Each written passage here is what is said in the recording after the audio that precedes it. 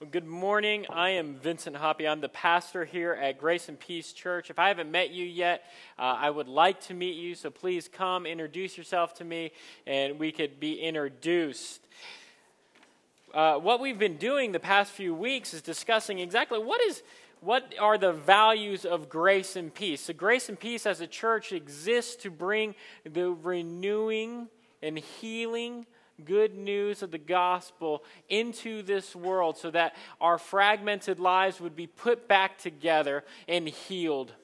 That we would experience rich, vibrant life, real life. And that it is only through the gospel that happens. And so that's what we come and we talk about today. And today we'll be talking about how do we do discipleship with Monday in mind. That is our value for the day. If you're like me, I grew up in a time where the school cafeteria was the highlight of my day. And we have these little trays as a kid, like little trays at my house that remind me of the lunch tray that I would have as a little child. Of course, there's monkeys on this one. I don't know what that's about to express, but we'll get to it. And so I would have this little lunch tray. I would get it after I turned in my little ticket, of course, another sermon illustration, but I was the kid with the off-colored ticket, so everyone knew that I was on the reduce or free lunch. It's like they've stopped doing that now because they apparently realized that it causes a fair amount of shame. Wish they would have figured that out, like a few years earlier. So you'd go turn in your ticket and you would get this lunch tray, right? And the main course would be placed right here in the center. And usually it was like some kind of vaguely, looks like an abstract art of lasagna. It was placed right there. And then they would have some sort of vegetable. Usually it's like Popeye spinach, like straight out of the can right there. And you're like, oh, Lord, what is going on? And then some sort of bread. And then there'd be like this little thing of cherries right here. And you're like, I don't know what this mystery cherry thing is, but that's what I want. I'm excited about that. In a lot of ways, a lot of people view their life kind of like the lunch tray. And so you think about our lives as a lunch tray, the main encore, the main entree for us is that abstract lasagna. That's what's going to nourish us and feed us. And for most of us, that's our work life. We put it right there.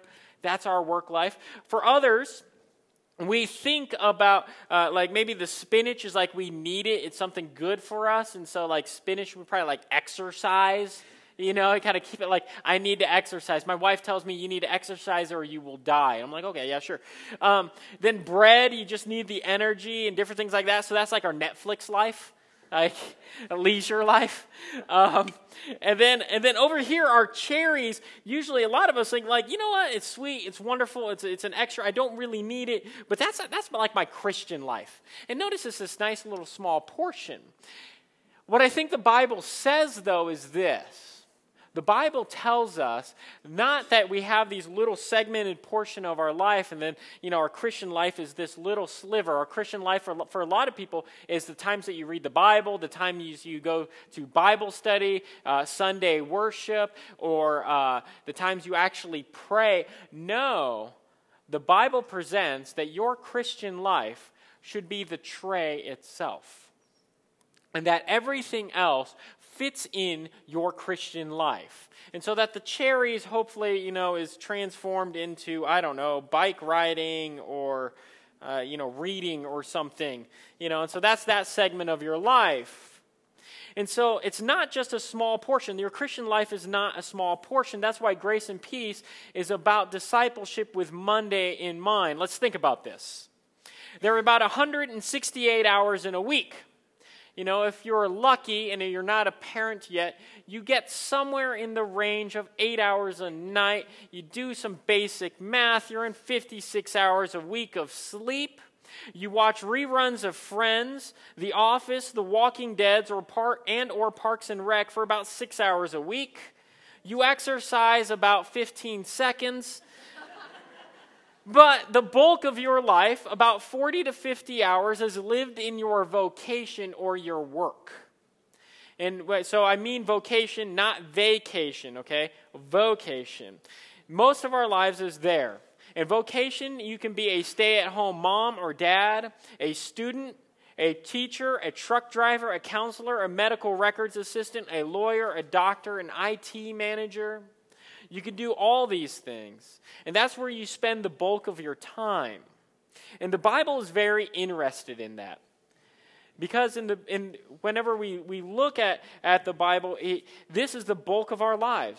Jesus didn't just come by and say, and Paul didn't write, Jesus is coming by to renew your vacation. He's not just renewing your Christian life. No. He said, and Paul writes, that he is renewing and reconciling all things to himself. I looked it up in the Greek. All things means all things. It means everything. Every single bit. So that the theologian Abraham Kuyper would say that there is not a square inch of this creation in which God does not peer over and declare and proclaim, mine. So every second of your life, every portion, every bit, even to like everything you see belongs to the person of Jesus Christ. So Grace and Peace values to prepare you to live the Christian life, and not just in your 9 to 5, but in every hour of your life. We want you to live out your Christian life in every segment. And so we are about discipling and helping you to walk after Jesus in a way to live your life so that every portion of your life reflects the character and goodness of Jesus Christ. So when Paul tells the Colossian church to do everything, word and deed, so he's trying to cover all spheres with 2 words, word and deed, in the name of the Lord, he means that you do it, whatever you do, in the name means according to the reputation and authority of Jesus Christ. It is as if Jesus Christ has his signature stamped on you in your life. Everything is to be done in that manner. In the preceding section of the text in Colossians 3, he says to put on then as God's chosen ones, holy and beloved. So he covers, like he says, hey, this is what's true about you. You are chosen, you're holy, you're beloved. That is true. It is yours. And then the operation out of that comes out further. He says, okay, you need to have compassionate hearts. Put on kindness, humility, meekness, patience, bearing with one another. If one has a complaint to one another, forgiving one another. As the Lord has forgiven you, so you also must forgive. And above all, put on love, which binds everything together in perfect harmony. And let the peace of Christ rule in your hearts, to which indeed you were called in one body, and be thankful. Oh, let the word of Christ dwell in you richly, teaching and admonishing one another in all wisdom, singing psalms, hymns, and spiritual songs with thankfulness in your hearts to God. And whatever you do, in word or deed, do everything in the name of the Lord Jesus, giving thanks to God the Father through him. So it means that the reputation of Jesus himself is on you wherever you go. You do it in his authority. It goes with you. And so he tells them to do these things, to be like Jesus. So we need to know things about him in order to go forward. In the beginning of the book, Paul tells his readers that Jesus is God reconciling all things to himself in Colossians 1:20. And we do that, as he says in verse 12, by putting on these things: compassionate hearts, kindness. He says that you're beloved, you operate out of that. So let's answer this question. And it's a question many of us have to think about. What does Sunday, worship, church, have to do with my Monday? What does Sunday have to do with my Monday? Most of us are living the segmented life. But now I'm saying, no. Your Christian life is this whole stinking tray. So your Christian life is when you go back to drive a truck, is when you go back to plunge someone's toilet, to do the electrical work so that someone would have lights on. That is the Christian life. It is not segmented to Bible study, to the times you pray to Jesus. All of it is done before the eyes of the Lord, before the face of God. It is done in Latin, as they say, coram Deo, before God.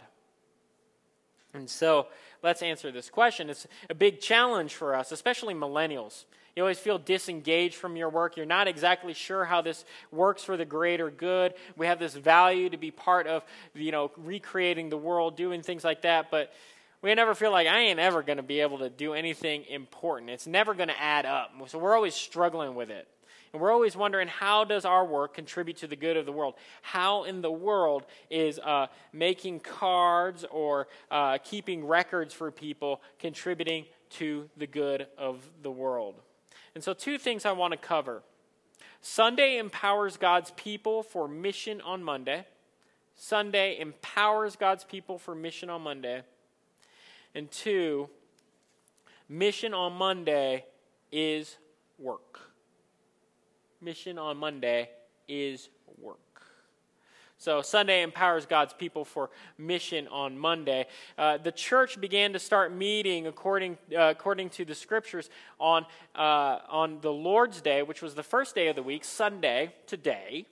According to Acts 20, verse 7, and 1 Corinthians 16, we see that they were gathering together, that they were singing, learning things from the Scriptures, and this is part of an ongoing part of the text, the Scriptures that talk about God's new creation.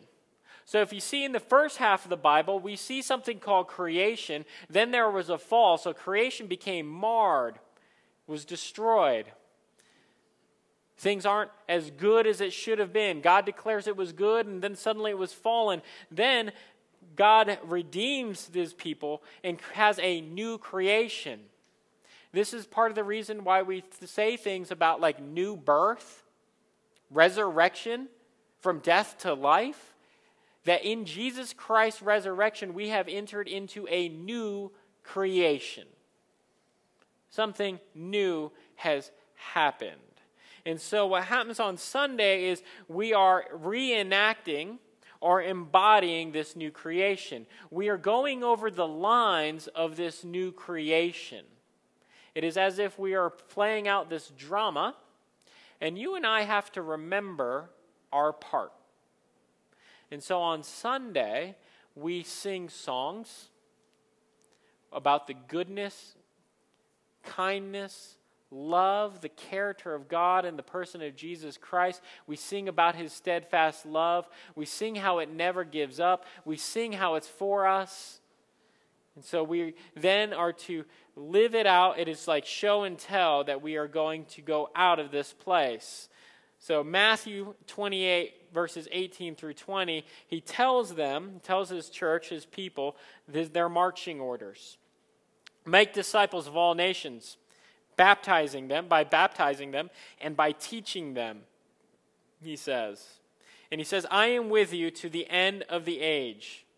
He's going to be present with His people. And so discipleship, a lot of us, whenever discipleship is a weird word, like think about it this way. We might use discipleship in other ways. So discipleship, like if you're a disciple of Christ, then you follow Jesus, right?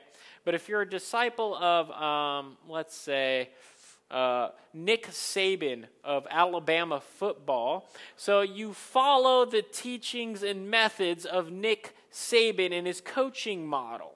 Okay, let's do another one. If you're maybe a disciple or you're an apprentice of a doctor, of a particular doctor, you learn the methods of this doctor.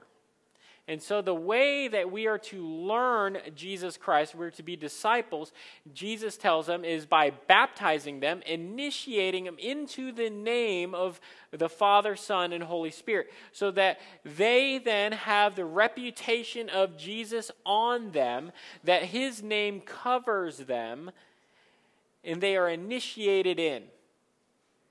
And then it says, teaching them to obey. So what you do is you teach them the form and standard, the way you are to do things. This is the family method, the family standards. So if you get the family name, guess what? You should probably act like the family, right? And so what does the family do? We reflect God into the world. A lot of us have this idea of discipleship as that we just stop, we make a bunch of disciples. I get you to pray the prayer, and then I will get you to do, just become really heavenly minded, and everything is just about Sunday, about worshiping, about praying, different things like that. Yes, those are very good things. You should pray, you should know Scripture, you should have it dwell in your heart richly, as it says in Colossians. But for what? The bulk of my life is spent working. I don't know, if you're making little cogs or something. What is this for? Romans 12 tells us, though, in view of God's mercy, we're to offer our bodies as living sacrifices. Colossians tell them, hey, you're supposed to sing hymns, spiritual songs, and the Lord will let the word dwell in your midst. In order for what? For what? So that we can get back to Sunday? No. From the beginning, the story goes is that God created humanity, male and female, after his own image, so that they would subdue the earth and have dominion over it. So that the creation would be ruled or stewarded by humanity. So that it would, through their work, reflect God's goodness. That it would proclaim his beauty. And so throughout Scripture, it is God then makes humanity so that he would fill the earth with his image bearers, and then it's fallen, it's broken, they try to go away from him, but he is going to get them back so that what? He could do what he set out to do in creation. He's going to redeem them so that he could start a new creation. And so, everything we do on Sunday is to remind us of the story of how we were recreated in the person of Jesus Christ. How we are fallen and broken. How we have sinned against God and others. But that Jesus Christ would not let that barrier keep him from us. And that he would bring us back so that our vocations and our work would be able to go into subduing the earth for his glory. So that we can work for his glory. Good example of this is by a guy named Sully Sullenberger. Sullinger. So he was taking off. He's an airline pilot. On January 15th, 2009, he leaves the airport, takes off on U.S. Airways Flight 1549. Everything was normal. He had done his routine checks. He had gone through all the motions that he had gone through 100 times or 1,000 times before that. He'd been a commercial pilot for 29 years. Before that, he was a member of the U.S. Air Force.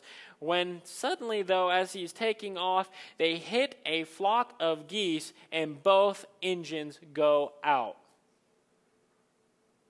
Both engines go out. At this time, he did not do anything extraordinary, anything drastic. What instead he did was he went through the motions of what he has done and what he has taught thousands of times before. He had trained for this. And so he went through the motions, of landing an airplane into the Hudson on water in order that every single person lived. It wasn't extraordinary. He did what exactly he was trained to do 1,000 times before. So what helped him? It was his training. It was that he had practiced all the time and recalibrated himself so that it was just like muscle memory. Here's how it works for us. The diligent practice of coming together on Sunday, of reading the Scriptures, of praying is to engage us in such a way that when it really comes time, it'll be just like muscle memory for all of us. So that when we are out in work, we know the script, we know how it's going to go, so that we will be able to reflect the goodness of Jesus Christ while we're teaching little annoying middle schoolers. If you have ever taught middle schoolers, you know exactly what I am talking about. It is very hard to exhibit love, peace, patience, goodness, kindness, and self-control when a middle schooler is shooting spit wads at somebody. And this is the deal. That is exactly what the mission of God is. So we hear about the mission, we sing about the mission, we see about Jesus Christ redeeming the world, and do you know what we do? We don't just leave it at these doors. No, we are shot out so that the goodness and rule of Jesus Christ, that the kingdom of God would actually be lived out in that middle school classroom. And so instead of, reflecting the character of a WWE star and picking up middle school Johnny who'd been shooting spit wads and you put him in a headlock and you take him to the principal's office, no, you are kind. You are merciful. There are standards, absolutely. But you reflect Jesus Christ in that moment instead of the Undertaker. I would want to tombstone him, but, that's another story. Anyway. So, that is how Sunday works. It is like rehearsing the lines of a play. Sunday is the practice of a new creation, and you bring out that reality into Monday. Sunday is the lines and the story of a new creation, and you live that out on Monday in every little way. Next, mission on Monday is work, and it is the work of the kingdom. In fact, you could say it this way. When you show up on Monday, and you're going to plunge a toilet, do you know you are building the kingdom? You are building the kingdom while plunging a toilet. A lot of people, though, we like to say, and we say, I work to fund my ministry. No, y'all. Work is your ministry. Work is your ministry. That is the chief place this week that you will love God and love neighbor. You spend 40 to 50 hours a week loving your neighbor through your work and bringing out the goodness of the world through your work. But why are we confused? I don't know, a lot of us I show up on Monday, I don't even think about Jesus. I don't, what does it have to do with anything? I don't even care. And so a lot of people have gotten to the point where if Sunday has nothing to do with Monday, then why in the world am I doing anything on Sunday? What I really need to do is be refreshed by going into the mountains. There's nothing wrong with going to the mountains. I always kind of mess around with going into the mountains. I love going into the mountains. You know that from my Instagram. Anyway, and so you go into the mountains, you do some winter sports. I'll be refreshed. It's probably better than Sunday, That's what a lot of people think. And the problem is that we would have the wrong story of the world. All of us are living according to a story in the world. We're all living according to a story about the world. Alistair McIntyre, in his book After Virtue, writes about this, that we are all enacting a story. And he says, a man at a bus stop walks up and says, the common name for a wild duck is Hysteronychus, Hysteronychus, Hysteronychus. To which the other people at the bus stop are like, there is something wrong with this person. The only way you can understand what this person is saying is if you knew the context and the story of this person's life. Why in the world is he there saying that? One common thing could be, he's out of his mind. He got a bad batch of, whatever that's out on the street, and he's just kind of saying whatever. The next would be like, well, maybe he is a secret CIA agent looking for his contact, and he is saying this in order to enact a spy password so that they could exchange information. Okay? And so we have a bunch of these ideas of what a story is. And so whenever we think about work, what's the story for our work? In common nowadays is we like to think that our story or our work as just an instrument, or work as a burden. But I think Scripture shows us that work is worship. So work as an instrument is kind of a holdover from modern day, from modernism, is this idea that through work we are going to bring about everything, we're going to bring about paradise itself. We're going to be able to do it through our hard work. And so that's the idea. And so work was a means then to prove ourselves or to build up our own validity, to build up everything. And so we think about this nowadays. You think about people who use work as an instrument. They are always working themselves 60 hours a week to prove themselves valid or valuable. This is based on the idea that you are only worth how much you work. How much are you worth? Oh, I don't know. Somewhere in the range of $40 an hour, someone would say. Yeah, $40 an hour, man, that's doing pretty good. Someone might say, I'm worth minimum wage. That's how much I'm worth.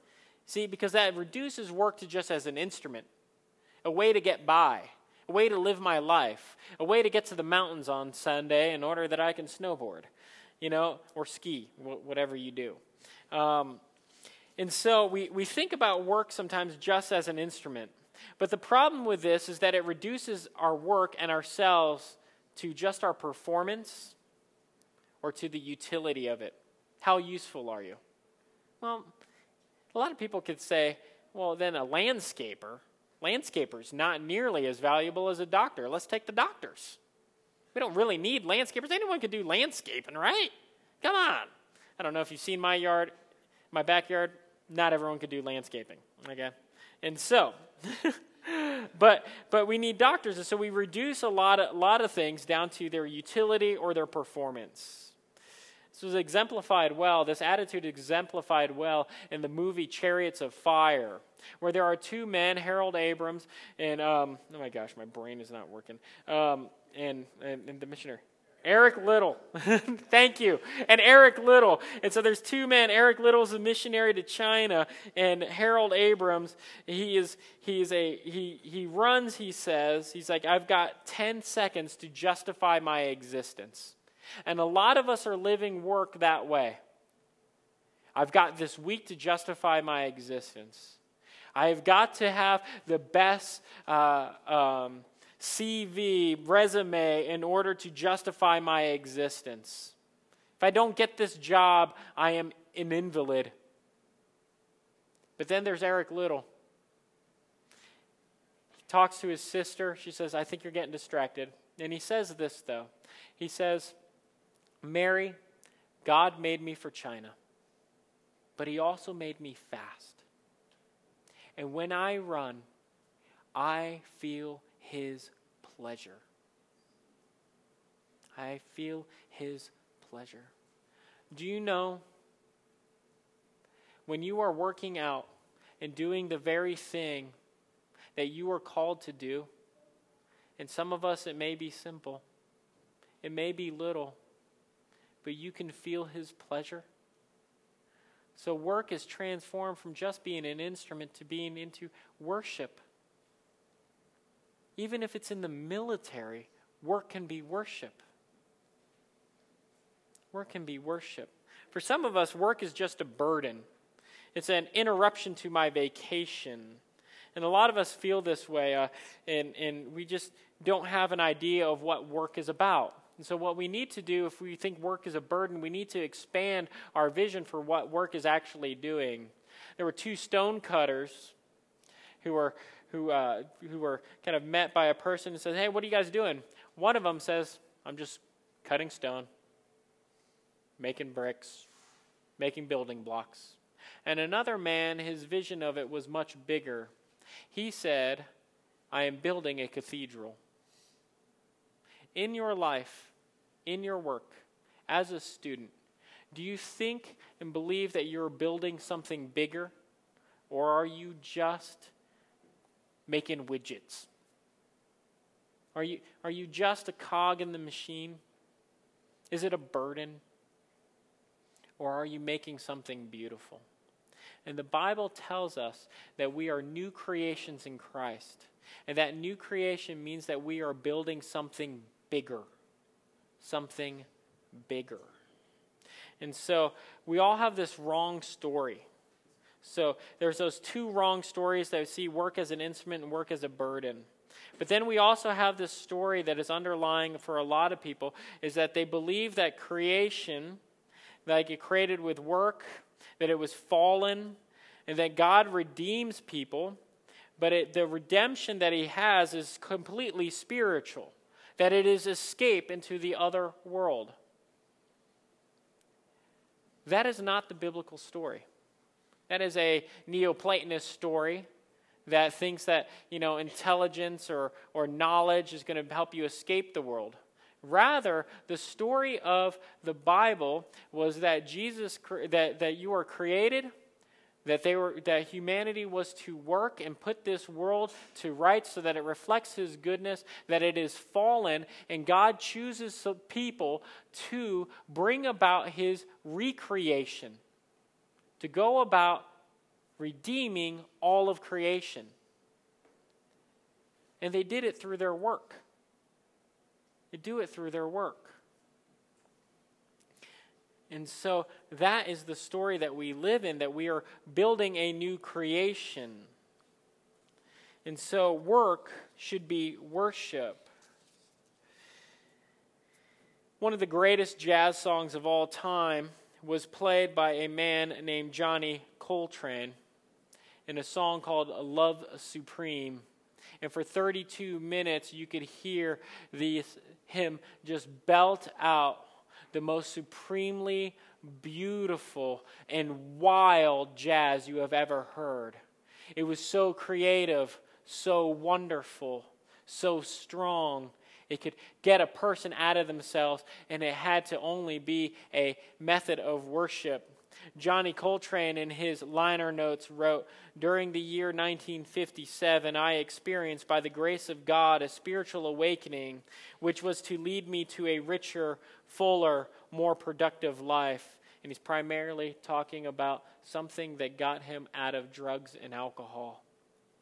At that time, in gratitude, I humbly asked to be given the means and privilege to make others happy through music.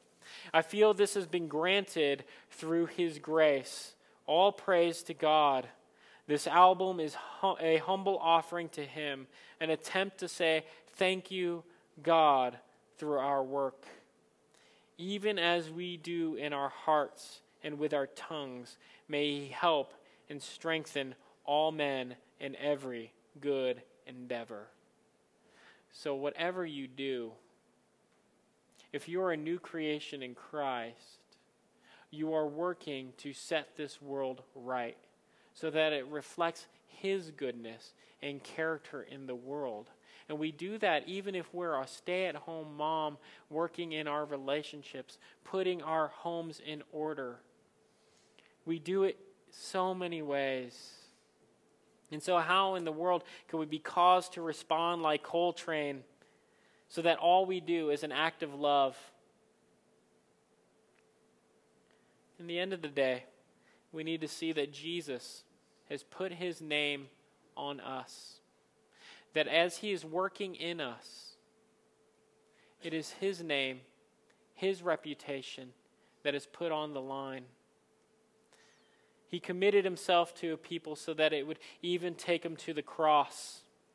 And so what he did on the cross was he was taking our reputation, our sinfulness, and he dies. And at the same moment, his reputation, his righteousness, his sacrificial, steadfast love becomes ours. And we become his.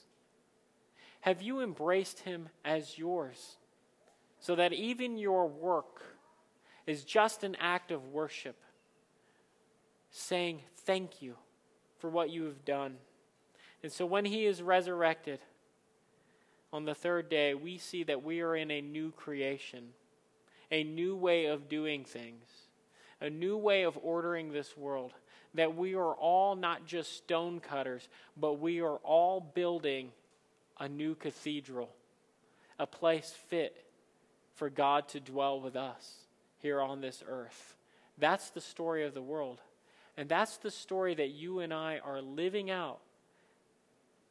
Whether you're a babysitter, whether you're a stay-at-home mom or dad, whether you're a teacher, a counselor, a truck driver, a professor, whether you work as an automotive technician, as an engineer, as a lawyer, as a doctor, you are contributing to the recreation of the whole cosmos so that it reflects His goodness. What does Sunday have to do with Monday? Because Jesus Christ says all things are His, it has everything to do. Has everything to do. Let us pray. Almighty and gracious God, help us to see that you have recreated us, that you have saved us from the dominion of sin and darkness. You have brought us from death to life in the person of Jesus Christ, and it is not just to escape into amorphous spirituality, but the true spirituality is a spirituality that has hands and feet on the ground, loving our neighbor through our work and in our neighborhoods, and loving those who are in our house, caring for them. Lord, help us to reflect the character of the Lord Jesus Christ, who has a steadfast love that is a never-ending, never giving up, always and forever love. Help us, Lord, to look like you, to never quit on that. Lord, renew our hearts.